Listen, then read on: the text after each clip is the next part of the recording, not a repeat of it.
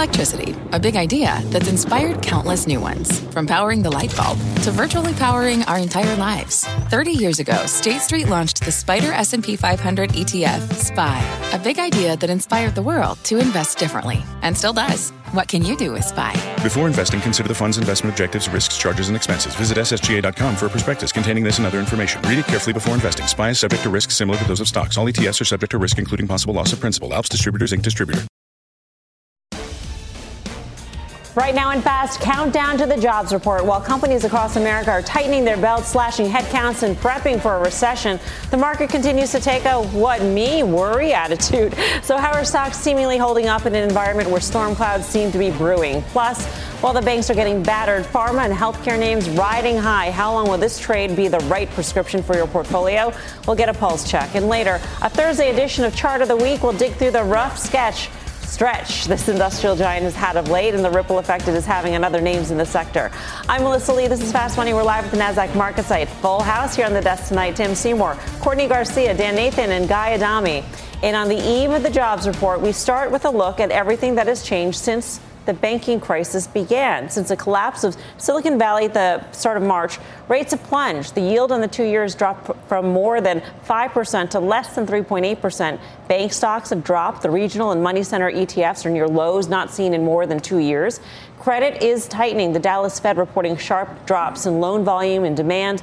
Loan pricing, meantime, significantly higher. And layoffs, they are on the rise. The latest data showing nearly 90,000 people losing their jobs in March, bringing the total number of layoffs this year to more than 270,000.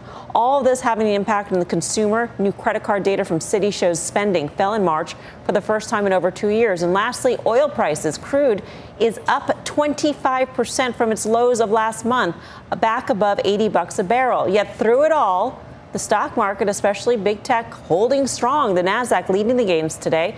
Shares of Alphabet, Microsoft, Meta even hitting their highest levels of the year.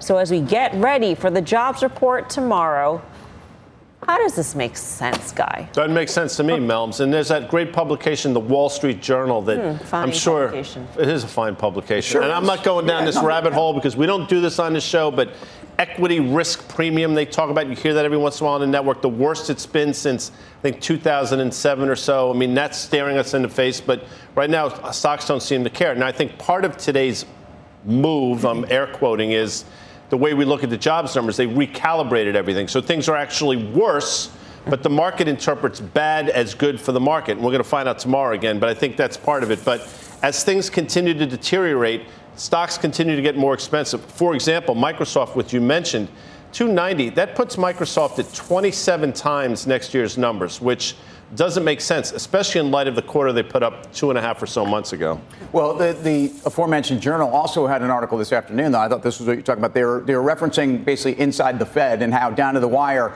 they maybe weren't going to go, and that the Fed was really. And so, what does it augur for the May meeting? You know, possibly that they may be on hold, that there's more anxiety within the Fed about the financial conditions tightening. I would just point out that I talk about how as long as the Nasdaq and the semiconductors outperform the S&P, I want to be long the market. Now, since March 23rd, the SOX, the SMH, whatever you're following, the ETF, is down 6.3% in 10 days to the S&P. The Nasdaq, not a lot, but down 1.5%. So through March 23rd, you had two different things going on. One, you had a flight to quality, and we know what happened to interest rates. I think since that point, since that Fed meeting on the 22nd, since you digested the Fed, and the sense is, and it should be, the Fed's not cutting anytime soon.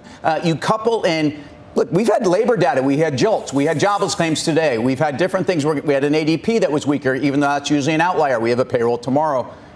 That and the data, it's telling you that growth is really, under pressure here. And I would watch those ratios, those relative performances to the S&P, because I actually think we're starting to give up some ground, and I think it can continue. We're really seeing growth get headwinds here. And if the job market's really starting to slow down, as it will, as it should, equities will suffer. So have we been, Courtney, in the eye of the storm? We're sort of in this calm period before everything breaks?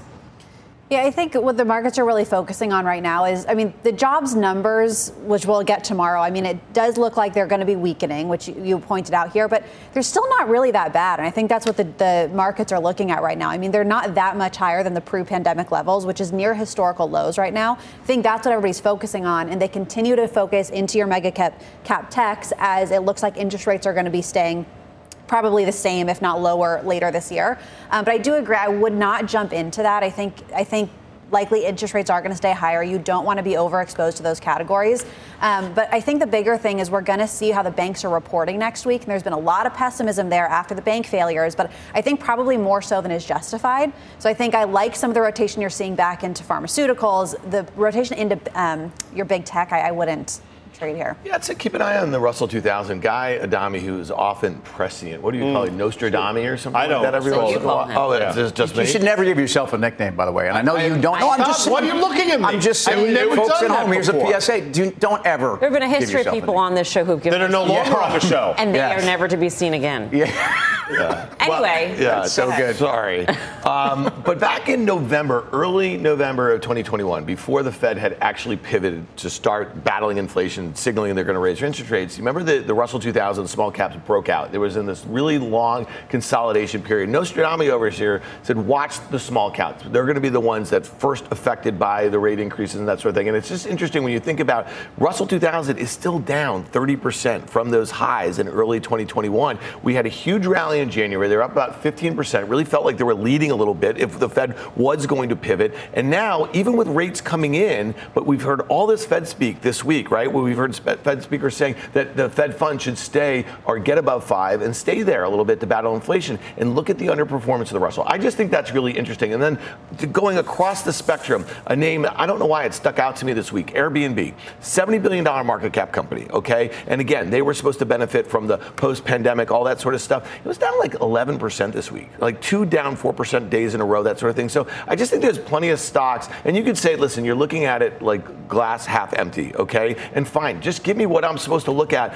to be glass half full, because I don't see it. I don't see the crowding in some of the largest tech stocks right now as particularly bullish, especially given all the uncertainty that we have as we head into Q1. So I'd keep an eye on small caps. I think they're going to lead the way. I know there's a lot of financial exposure in there. And I know we're going to talk about banks later. I got plenty to say on that. But again, small caps and some of these other names that are not those top 10 names, I think are really concerning. Well, glass half full in terms of the overall markets and how the indices hold up is just the concentration in certain names and the crowdedness of those trades. Yeah, what are we going to see to make them crack? Probably a lot would have to happen to make an Apple or Microsoft crack. Yeah, I don't love Airbnb, but the stock's up 30% this year off of where, shouldn't be doing cartwheels about that? No, but my glass is half full in a market that's clearly half empty. I don't feel great about where EPS is going. I don't feel great about where the economy is going. And I heard Mike Santelli saying this in the previous show, in the OT, where actually, you have a dynamic here where we've really done nothing in terms of where the index has gone over the last year, but we've done a lot. And we've had a lot of great trading ranges, and that's something that I think we're going to continue to do. A day like today, look, healthcare, I want to own healthcare. I want to own energy. I want to own staples. And there are places to do this. And I think that's where we are.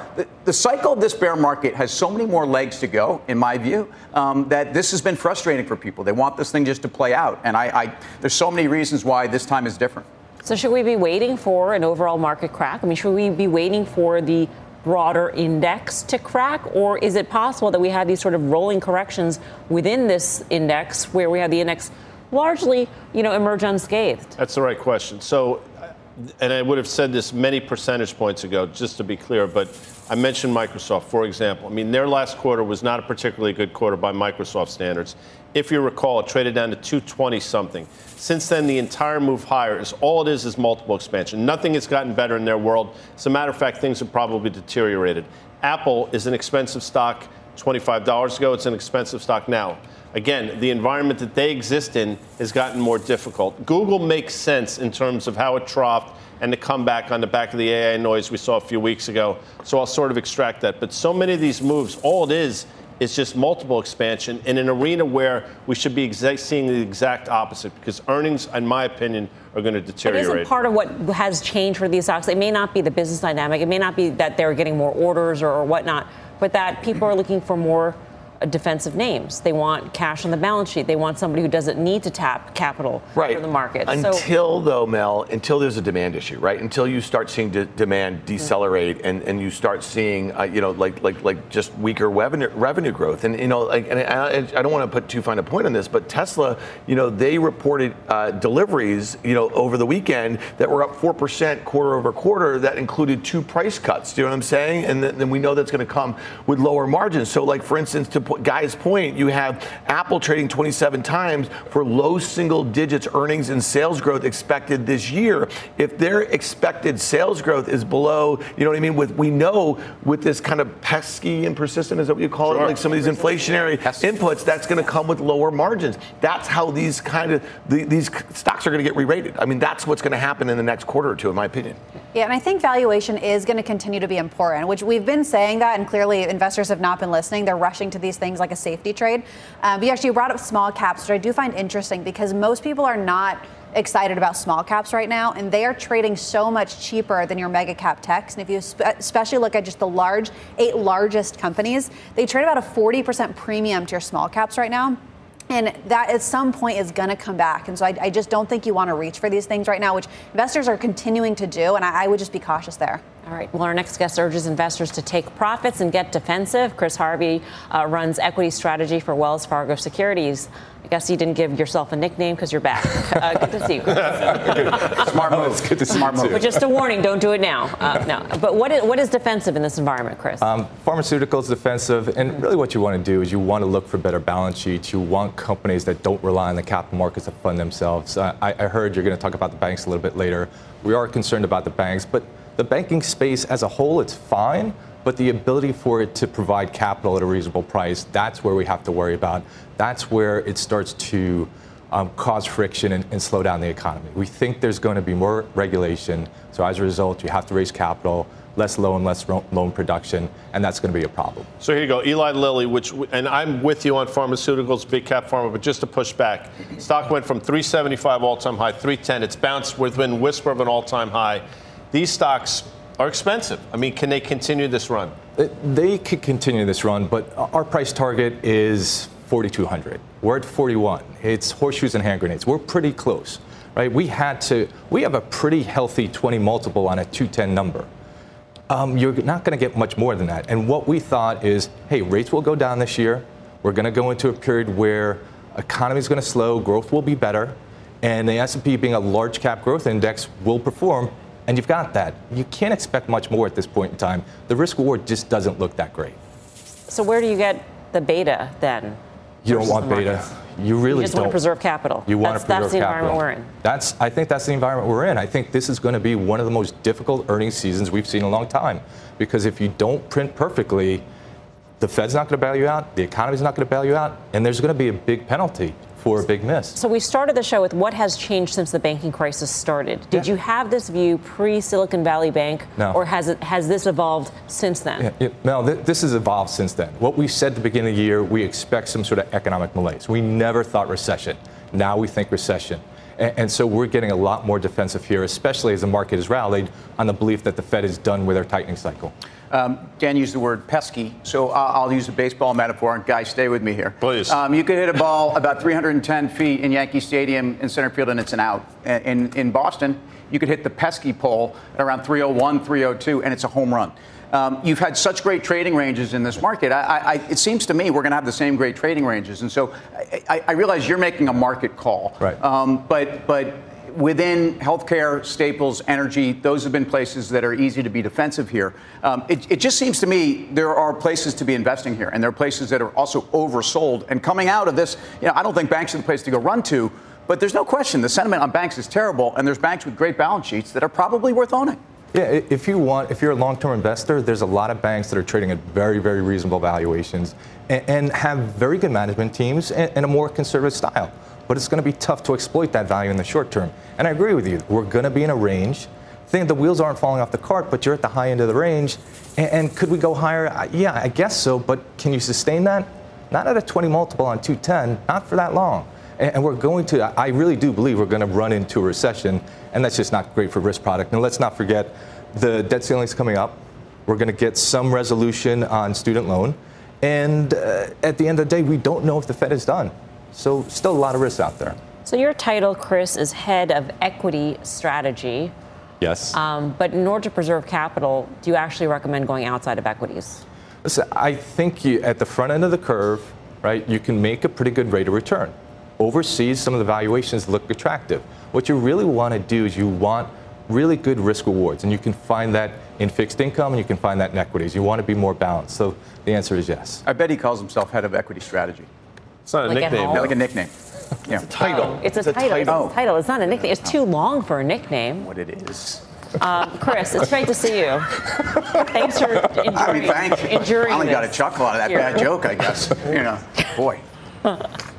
What do you think? Well, you know what's funny? We've heard this a lot last year, especially when the market closed down 22%, the S&P 500, that like the back-to-back down years is not a common occurrence, right, over the last 100 years or so. And it's funny because, we had COVID happen and the stock market wasn't even down, right? So we actually finally had a down, 22% year last year. I just kind of go back to, 08 was the only year that the financial crisis was down, but then you go back 20 years and we had like a 3-year bear market and it really stunk. And there was a really long recession and everything like that. So I think what I took away from Chris's commentary is that he came into the year thinking soft landing, no landing, like basically not a recession, and now he thinks they are. And so at some point, that's going to permeate most of investors' thoughts, the way it did back in October. And think of where we were in October when everyone was convinced we're going to have a recession. We're at 3,500 on the S&P. Now, earnings estimates for this year are lower than they were 4 or 5 months ago. And so to me, I just think that there's going to be a time in the next couple of months where we're going to be flirting with that 3,700, 3,800, and that's going to be the moment of truth. And if you are a long-term investor, that's when you start layering into some of these things. Maybe it's banks, maybe it's some of these things that have gotten kind of expensive, and you start thinking about it on a multi-year time horizon. Yeah, and I do think the bearishness has definitely turned since the banking crisis. And I think you're even seeing that come up in the jobs numbers, right? So when you actually look underneath things, you're seeing people leaving their jobs. So people are not resigning any longer because they are more nervous about the economy. They're not so sure they can find another job. And you're also seeing that companies are actually pulling down positions from websites. So before they have to fire anybody, they'd say, well, why don't we just hang tight and see how the economy goes? I think that's the same thing you're seeing with the markets here. Is people are just in this wait and see mode and they're not sure where things are going to go in the future. That's why I think earnings is going to become really important, because it's going to be the first time that we actually have any sort of visibility into that. The irony of Johnny Pesky, as you know, Mel, as you were saying before the show, we were talking about him. He only hit 17 home runs over the course of a 10-year career. The fact that they fouled a poll after him. It's craziest thing. Does it say Pesky poll on the poll? It does not. It does not. But they refer to it that way in Boston. I'm glad we covered the pesky poll today on Fast Money. News you can use. Good. Do not miss the special edition of Squawk Box Jobs in America. That's tomorrow, 8 a.m. Eastern Time. That's news that you'll be able to use, actually. They're breaking down the March jobs report as soon as the numbers cross. And coming up on Fast, Pharma Fury, the group holding up strong this week, even as other areas of the market feel the pain. So is this trade the right prescription for your portfolio? We'll debate that. And big tech's exposure to China. Lawmakers meeting with industry leaders to discuss the threat from Beijing. The details out of that ahead. Fast Money's back in 2. From pit lane to podium, the Las Vegas Grand Prix is providing fans a race day experience at the speed they deserve. With the help of T-Mobile for Business, our 5G advanced network solutions are powering race day operations with event-wide connectivity. From streamlined gate entry to an immersive app, giving fans blazing fast access to the sport they love. This is accelerating innovation. This is the Las Vegas Grand Prix with T-Mobile for Business. Take your business further at T-Mobile.com/now. What does it mean to be rich? Is it having more stories to share or time to give? Is it being able to keep your loved ones close or travel somewhere far away? At Edward Jones, we believe the key to being rich is knowing what counts. Your dedicated financial advisor will take a comprehensive approach to your financial strategy to help support what truly matters to you. EdwardJones.com/findyourrich. Edward Jones, member SIPC. Welcome back to Fast Money. We have got a news alert on former JP Morgan exec Jess Staley. Let's get to Christina Partsinevelos for the latest. Christina. No, that's right, Melissa. A new filing for the case regarding the relationship between J.P. Morgan Chase and Jeffrey Epstein. Lawyers for Jes Staley, J.P. Morgan's former private banking chief, are asking the judge to sever the bank's lawsuit against him from other charges over the firm's ties to the disgraced financier. The new filing also asked for the trial to be pushed back to March 2024, saying that the current schedule gives him and his lawyers, quote, grossly insufficient time to defend against what he says are false accusations. We have, of course, reached out to representatives for Staley, the bank, and Jay Doe, the plaintiff in the case, and we'll update you if we hear back in the hour. Mel? Christina, thank you. Christina Partsinevelos. Well, healthcare stocks among the top performers of the week, with United Health, Johnson & Johnson, Merck, and Amgen, the 4 top performing stocks in the Dow since Monday. Lilly and Pfizer also seeing solid gains for the week, so should you stick with the safety trade? Guy, I'll go back to you in terms of the valuation question, which you're trying to push on Chris Harvey about.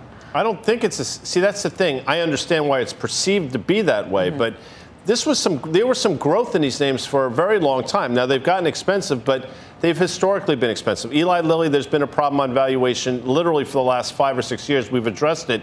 They continue to grow into it. Merck, Tim has talked about it, and did Karen, was a $68 stock. I think it closed at $113 today, still reasonably well valued. Amgen, I think it's the best biotech stock out there that's way too cheap in this environment. So although it's perceived to be safety, I actually think it's still investable as growth names, too. Yeah. Courtney, you like this as sort of a defensive play.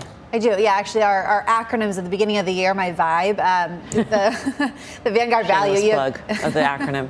You have United Health and Merck. Those are actually 2 of the top holdings in there. And I do think people became a lot more pessimistic on these earlier in the year, just after there was so much optimism last year and people started to rotate out of that trade.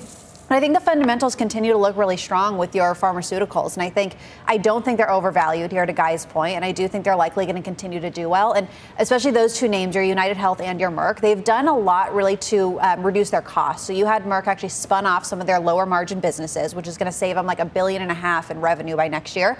And then you also have United Health at an acquisition, which is going to help their highest growth margin. So I think that's only going to benefit them as we look forward.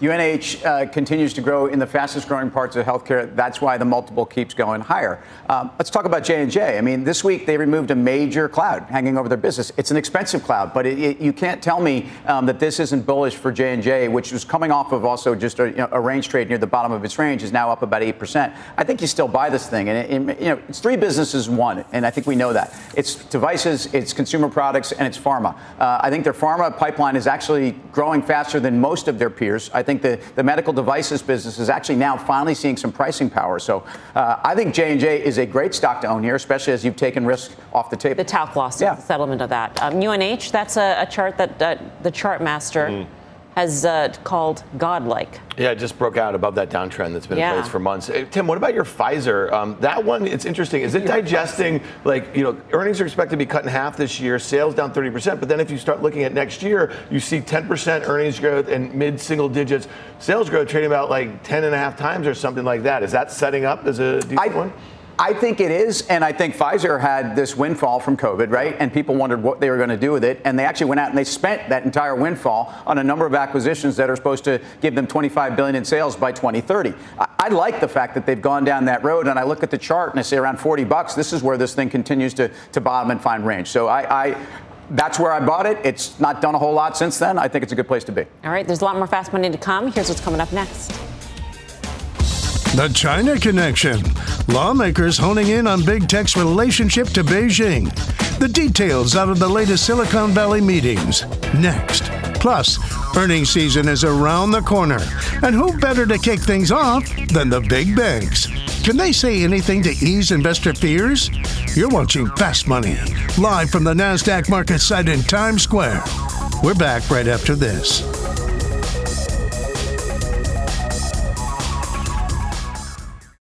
From pit lane to podium, the Las Vegas Grand Prix is providing fans a race day experience at the speed they deserve.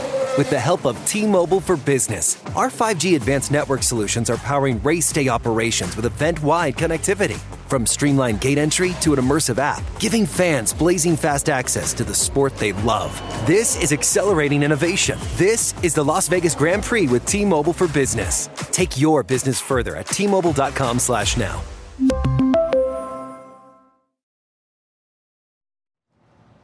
Welcome back to Fast Money. Members of Congress continuing their 3-day tech tour in California today, meeting with executives at Google, Microsoft, and Palantir to discuss China threats. The House Select Committee already met with Disney's Bob Iger yesterday and will round out the trip with Apple's Tim Cook tomorrow. Our Steve Kovacs covering this week's congressional road trip. So what were the takeaways, Steve? Yeah, Mel. Well, members of the House Select Committee on the Chinese Communist Party are on Stanford's campus today, hosting a slew of their tech executives to discuss American businesses' reliance on China. That includes AI safety and cryptocurrency. Now, happening right now, Mel, executives including Microsoft President Brad Smith and Google Chief Legal Officer Kent Walker are in attendance, with Smith giving a presentation on artificial intelligence. And then tonight, it's on to the VC crowd with a dinner attended by prominent VCs like Mark Andreessen and Vinod Khosla. Now, this is the big one, Mel. Apple is more reliant on China, both for manufacturing and a large portion of its sales, more than any company in Silicon Valley. That is why they're getting their own meeting tomorrow. And I'm told one item on that agenda for the Apple meeting, the protests we saw at the Foxconn iPhone factory in China last month. Security forces were seen harming workers who were trying to escape COVID lockdowns at the factory. Now, Apple and Cook himself never denounced the violence, and that's expected to come up. Also expected to discuss Apple's reliance on China for its supply chain and how it can wean itself off. But this Silicon Valley tour is really just about getting feedback. We're not expecting anything tangible to come out. Think of it as a fact-finding mission, and the House committee afterwards will make those decisions, Mel. Feedback on what, Steve? Feedback on China-U.S. relations, feedback on how Congress has been handling China? Yeah, it's the big thing. One thing that happened right now is, obviously, Mel, everyone's talking about AI, and Brad Smith from Microsoft gave a presentation early this morning about AI, and he actually said the gap between where we in the U.S. are at AI is actually very narrow to where China's at. This is particularly on those large language models that power stuff like ChatGPT. So a lot of people concerned that China might leapfrog us. Microsoft saying, no way. All right, Steve, thanks. You got it. Steve Kovac, this seems like just sort of the prelude to things happening in terms of the screws being turned on the tech sector. Yes, we've seen this prelude to A Kiss before, which was a great Broadway musical back, I believe, in the 90s, if you recall, Tim. I went and saw it actually a couple of times. No, but we've seen it before. Typically, these stocks seem to recover extraordinarily well on the back. It's theater, so I'm not, maybe I should be concerned. I'm not. I will say this quickly. On the Squawk Box this morning, there was a wonderful interview with, I think, somebody from Forte Capital, but he put out a very bullish case for Palantir, which I would submit that was a P in the hope trade 2 years ago. So you're a little early.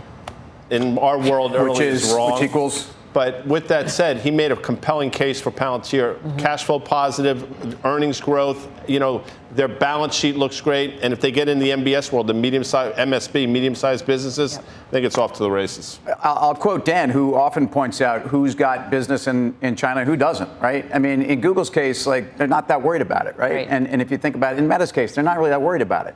Apple, lots to worry about on top of the other things. But I just think that these stocks are trading more as a function of market participants, really, than anything. And then there are the levers that they can pull on cutting expenses and being more efficient. We know what that's meant for Meta, and we know what that meant, certainly on the way down, why they were getting punished. I think there's still a lot to go. I will also just say that in case of Google and in Meta, I pointed out, I believe it more than ever upon seeing the Q1 digital spend data, that I think these companies, in terms of their media business, were punished first and questions were asked later. And if you look at Google, up 9% Q1 on their digital ad, Meta about 8%. So their business is stronger and it's better. And it doesn't say that we might have a recession and might suffer, but I think a lot of media companies were sold first. Yeah. Should we, though, I mean, you're saying that they're trading as market participants. I mean, should we be thinking about this, though, as, you know, China can just decide to, you know what, I'm going to make it tougher. I'm going to make you hand over the data to us, just like you're trying to do in the United States. That's why Microsoft and some of these other digital companies are not there, right? That forced technology transfer, that was an issue, and it has been an issue for, 20 years in China. And so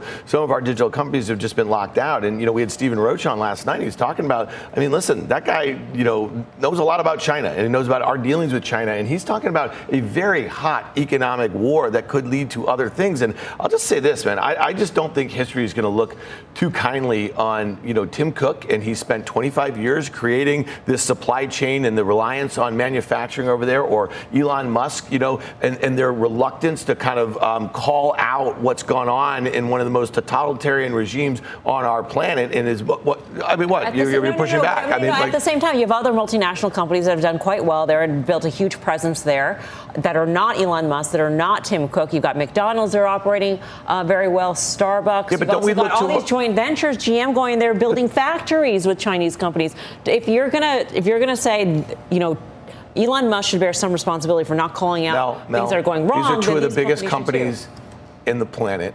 They're two of the richest men on the planet. Okay, they employ hundreds of thousands of people. And again, I just think that they use different. Over here, Tim Cook is a social warrior in the U.S., but they don't say a word over there. And he does all these secret trips over there, right? And he's cozying up with the Communist Party over there. Every U.S. company. No, they don't, Tim. So Facebook's not doing it. I'm just saying because Google's not doing it. I know, but they're not allowed in. I know, but I think. So what did I say? I said history is not going to be particularly kind if we have a hot economic war or something more with China. That's what I said. I think you're also vilifying the approach to, kind of doing anything it takes to do business in China. Am I right?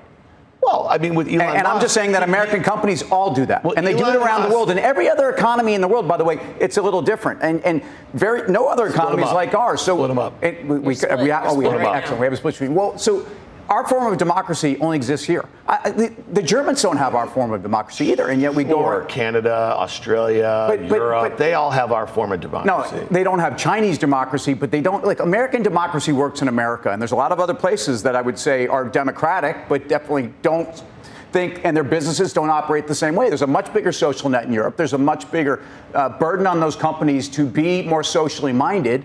And U.S. companies, again, they do business a little bit differently in every single place. That's really my only point. Right. And I don't think Apple's alone on that. So. All right. Well, I'm glad we got a split screen. Well, that's it. I don't get a last word here. I mean, I'm just saying. What just got one. Go get it. No, I mean, but again, like these are two of the biggest companies on the planet, right? And so they operate by a set of rules here. I get it, based on our democratic system and our capitalistic system there. But I just think it's really hypocritical when you think about it. What did Steve Kovac just said? Tim Cook hasn't said a word about those working conditions here or whatever. And so again, if we are ending up in a very different situation with China than we've been in the past, where I just think that it's not going to go well for Apple. I agree with that. Yeah. Here's the thing, though. Then U.S. consumers should boycott. Okay, and so here, right? We should be upset as the ones who live in a democracy. We should be upset with those companies for not saying anything. We should be calling out. And they've done this to Nike on sweatshops in Southeast Asia and other companies. Right, and I mean, people walk with their feet. It has happened. Yeah. All right. Okay. Everybody good? All right. Conversation. I'm good. Coming up. I'm good. Bank earnings coming in hot. The group gearing up to kick off earnings season next week, and our traders have strong opinions on what to watch. That's next. Plus, one industrial name getting scratched up this week, down more than 8%, but can shares pounce back? That's a hint. The trade when Fast Money returns.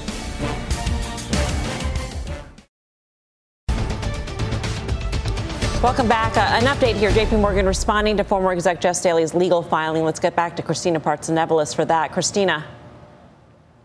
Yeah, this update pertains specifically to the lawsuit about JP Morgan and Jeffrey Epstein that we just brought you maybe 20 minutes ago. JP Morgan Chase's spokesperson, Patricia Wexler, says, quote, Jane Doe herself has directly accused him of horrific sexual misconduct, and if true, he must be held accountable. And then another quote, he's inextricably linked to these cases. It makes no sense to separate him. So those are the two latest statements that we promised we'd bring you if we heard from JP Morgan, which we did. All right, Christina, thanks. Christina Partsinevelos. Well, financials set to kick off earnings season on Friday. It could be our first detailed look at the impact of the banking crisis. Citigroup, JP Morgan, PNC Bank, Wells Fargo, all out with numbers over the next few weeks. Check out the action of the XLF and the KRE over the past month. Should you be shorting these financial ETFs ahead of the results? Dan, what do you think?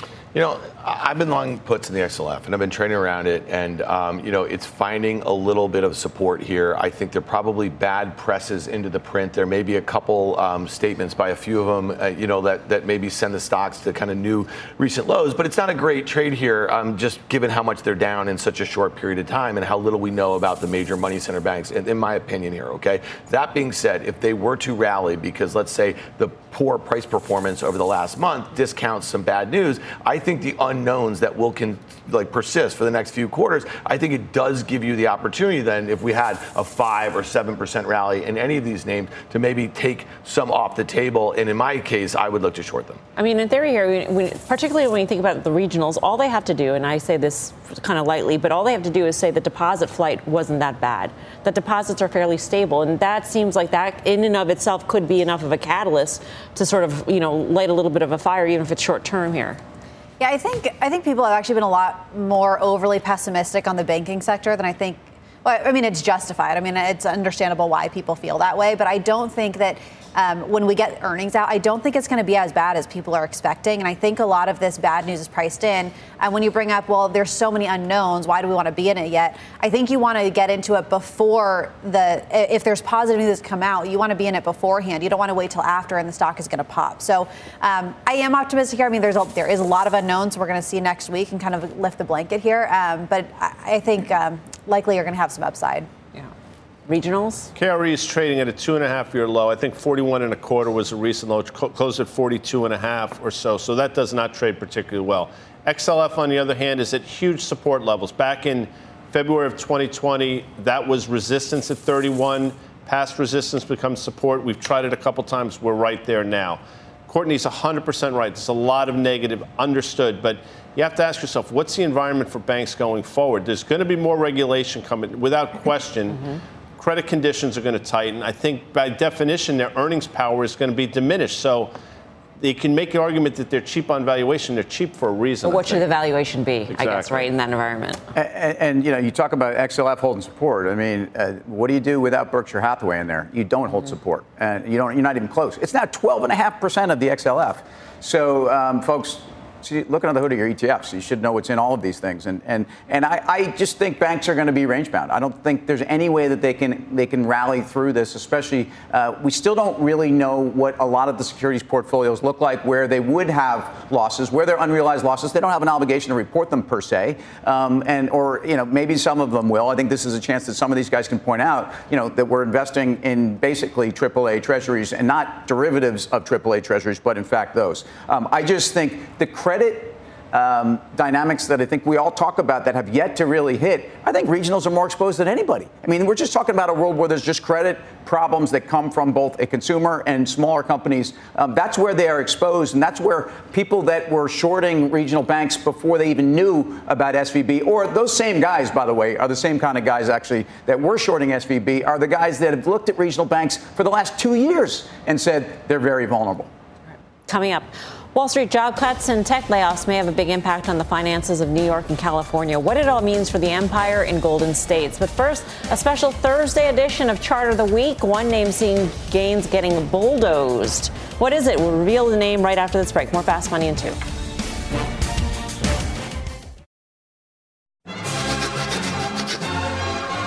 Welcome back to Fast Money. Time for our Chart of the Week.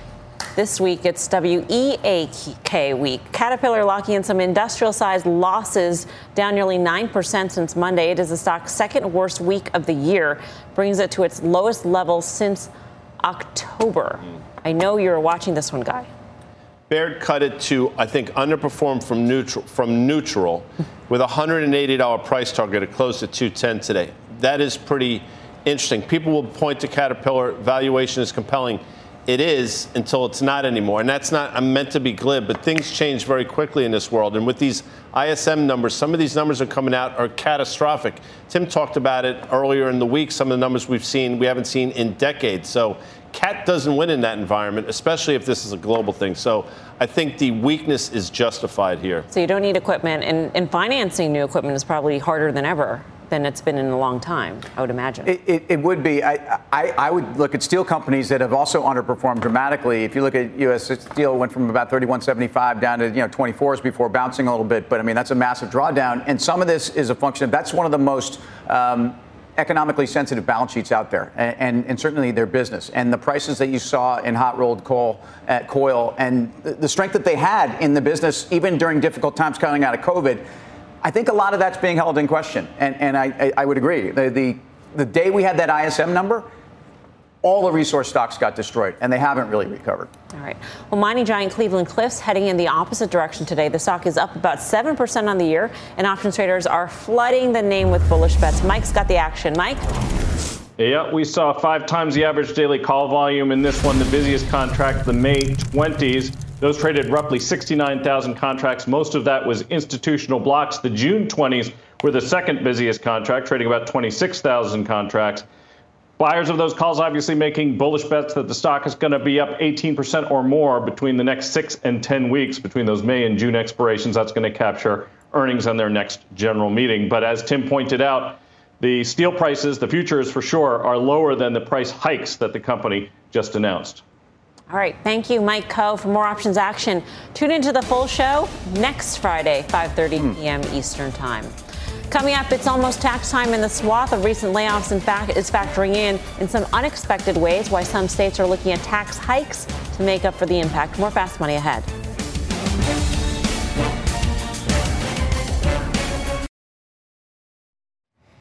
Welcome back to Fast Money. Big tech layoffs and cutbacks on Wall Street are crushing tax revenues in California and New York. Robert Frank's got the details on what this means for two major players in the U.S. economy. Robert. Well, Melissa, California tax collections down 4% over the past year. New York down about 1%. That may not sound like a lot, but the rest of the states are up 11%. Now, one reason is the falling stock market and tech wealth that reduces capital gains revenue. But the big worry right now is that withholding taxes are also falling. That means payrolls. Dan Clifton at Strategas says the unemployment is rising in both states, especially among high-income workers. They pay a lot more taxes. Bonus income is falling. Wall Street bonuses down 26% this year. And then we have all that wealth flight, those high-income taxpayers who moved out to lower tax states during the pandemic. That may now be showing up on the tax rolls. Both states have potential budget problems as a result of all this, especially as that federal aid runs out from COVID. California had a $100 billion surplus just 6 months ago. Now it is looking at a $22 billion deficit. New York's budget is delayed, meanwhile, as the legislature battles the governor over spending and potential tax hikes on the wealthy. New York City also facing a squeeze from higher spending and slower revenue. Mayor Adams saying a $4 billion budget hole could force cuts in almost every city agency. So, Melissa, all this is happening very fast in two states that until really recently had big surpluses. Yeah, and God forbid they actually saved that money instead of giving it out as sort of a handout when they had the money. You know, it's such a quagmire, Robert, because, you know, when you have to cut, services go down, and so that's another reason for people to leave the city, and yet you raise taxes in order to better those services, and people leave the city. Yeah, it's a conundrum, and that's what these cities also, there's politics thrown in where both California and New York, and especially the cities within those states, are progressive, and so 80% of New Yorkers support this tax on those making $5 million or more. The governor is holding fast on that because she's seen the 1,400 people making $25 million or more who left in 2021. So it's both an economic conundrum as well as a political one. Yeah. Robert, thank you. Robert Frank. Did you see Squawk Box today? Yes. Did you see Judd Gregg? Yes, and I saw that. Giannis, I apologize. State senator for New York. But yeah. The comments that I guess he's ex-Senator Gregg, people are fleeing New York because of all the things we're just talking about. So now you have this competition between states to get people to, and that's what's happening. So when you talk about tax receipts, this is the beginning of a pretty important story, I think. And that got pretty heated today. If you haven't seen the clip, I encourage you to watch it. Property taxes in New York City have gone up 40% in the last 5 years. They can't tax us anymore. We're not getting anything. You're getting less for your money. You're getting actually more trees planted in the middle of the street and yellow paint so you can't drive anywhere. You're getting more bikes on the sidewalk, but you're not getting anything more for your money. Is that that's your I bet I'm not the only one who feels this way. Yeah, no, I'm sure you are not alone. All right, up next, a big win for Chipotle on National Burrito Day. Yes, today is National Burrito Day. Details and final trades next.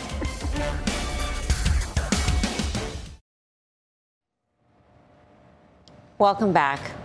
Guy. Yes, You're going to love this. You're going to love this. National Burrito Day is today. Chipotle is celebrating with a win. Salad maker Sweet Green saying it will rename its Chipotle Chicken Burrito Bowl after Chipotle filed a trademark infringement lawsuit because that's proprietary Chipotle Chicken Burrito Bowl. Shares have had a blowout. Yes, they have. Up 12%. Guy. It's the irony of this is not lost on me quickly. The Sweet Greens cats were Georgetown grads that started at Little Tavern Burger. So the whole thing is, I'm telling you. Little Tavern? Yes. Wow, that was. So it's all coming full did a lot of damage now, to my people system. are by the way, I had a CMG last night. It was tremendous. Extra chicken, no beans, no tomatoes. That's exactly right. You know, that's going to be selling off the shelves, folks. Like this. Expensive stock. You know what? It's been expensive for a long time. Love CMG even more now, Tim Seymour. Okay. I think it's very expensive. I wouldn't go near it. Yeah. But I felt that way for the last 1,000 points on the stock. Yeah. Courtney. I agree. I think it's expensive, and you can't buy a Chipotle burrito on National Burrito Day. You need to get a real burrito. I'm from San Diego, so I know where they're good, but maybe tomorrow, but not today. Bang. Burrito shade from Courtney. I love that. She's a Mission style gal. What? No, Mission Burrito. What does that mean? Oh, in San Diego? Yes. Anyway. The Mission District. It's time for the final trade on this Thursday. Tim Seymour. Well, Altria, maybe after you have a burrito, you can have a smokeless product or something that they just talked about in their investor day. They gave some aggressive EPS targets, and I think they stay there. It's a great dividend, and the company's priced poorly. Courtney. Walmart, I think actually, especially with some of their growth strategies they have in here, I think it's a great play. Dan, Nathan. Well, we're talking about Tim's Pfizer, and we're getting into that mid part of the year, and people are going to start valuing some companies on the out year. So maybe that one's starting to look really interesting. Valuation. Few franchises in professional sports could screw up a rain delay, but the Mets, God bless them, today on a beautiful day in New York, called a rain out on opening day. Hold on a second. Yeah, come on. I mean, that's a very insensitive comment and a reckless comment. Is there a final trade? Bristol Myers, BMY will get you done. Thanks for watching Fast. Have a great weekend. Mad Money with Jim Cramer starts right now.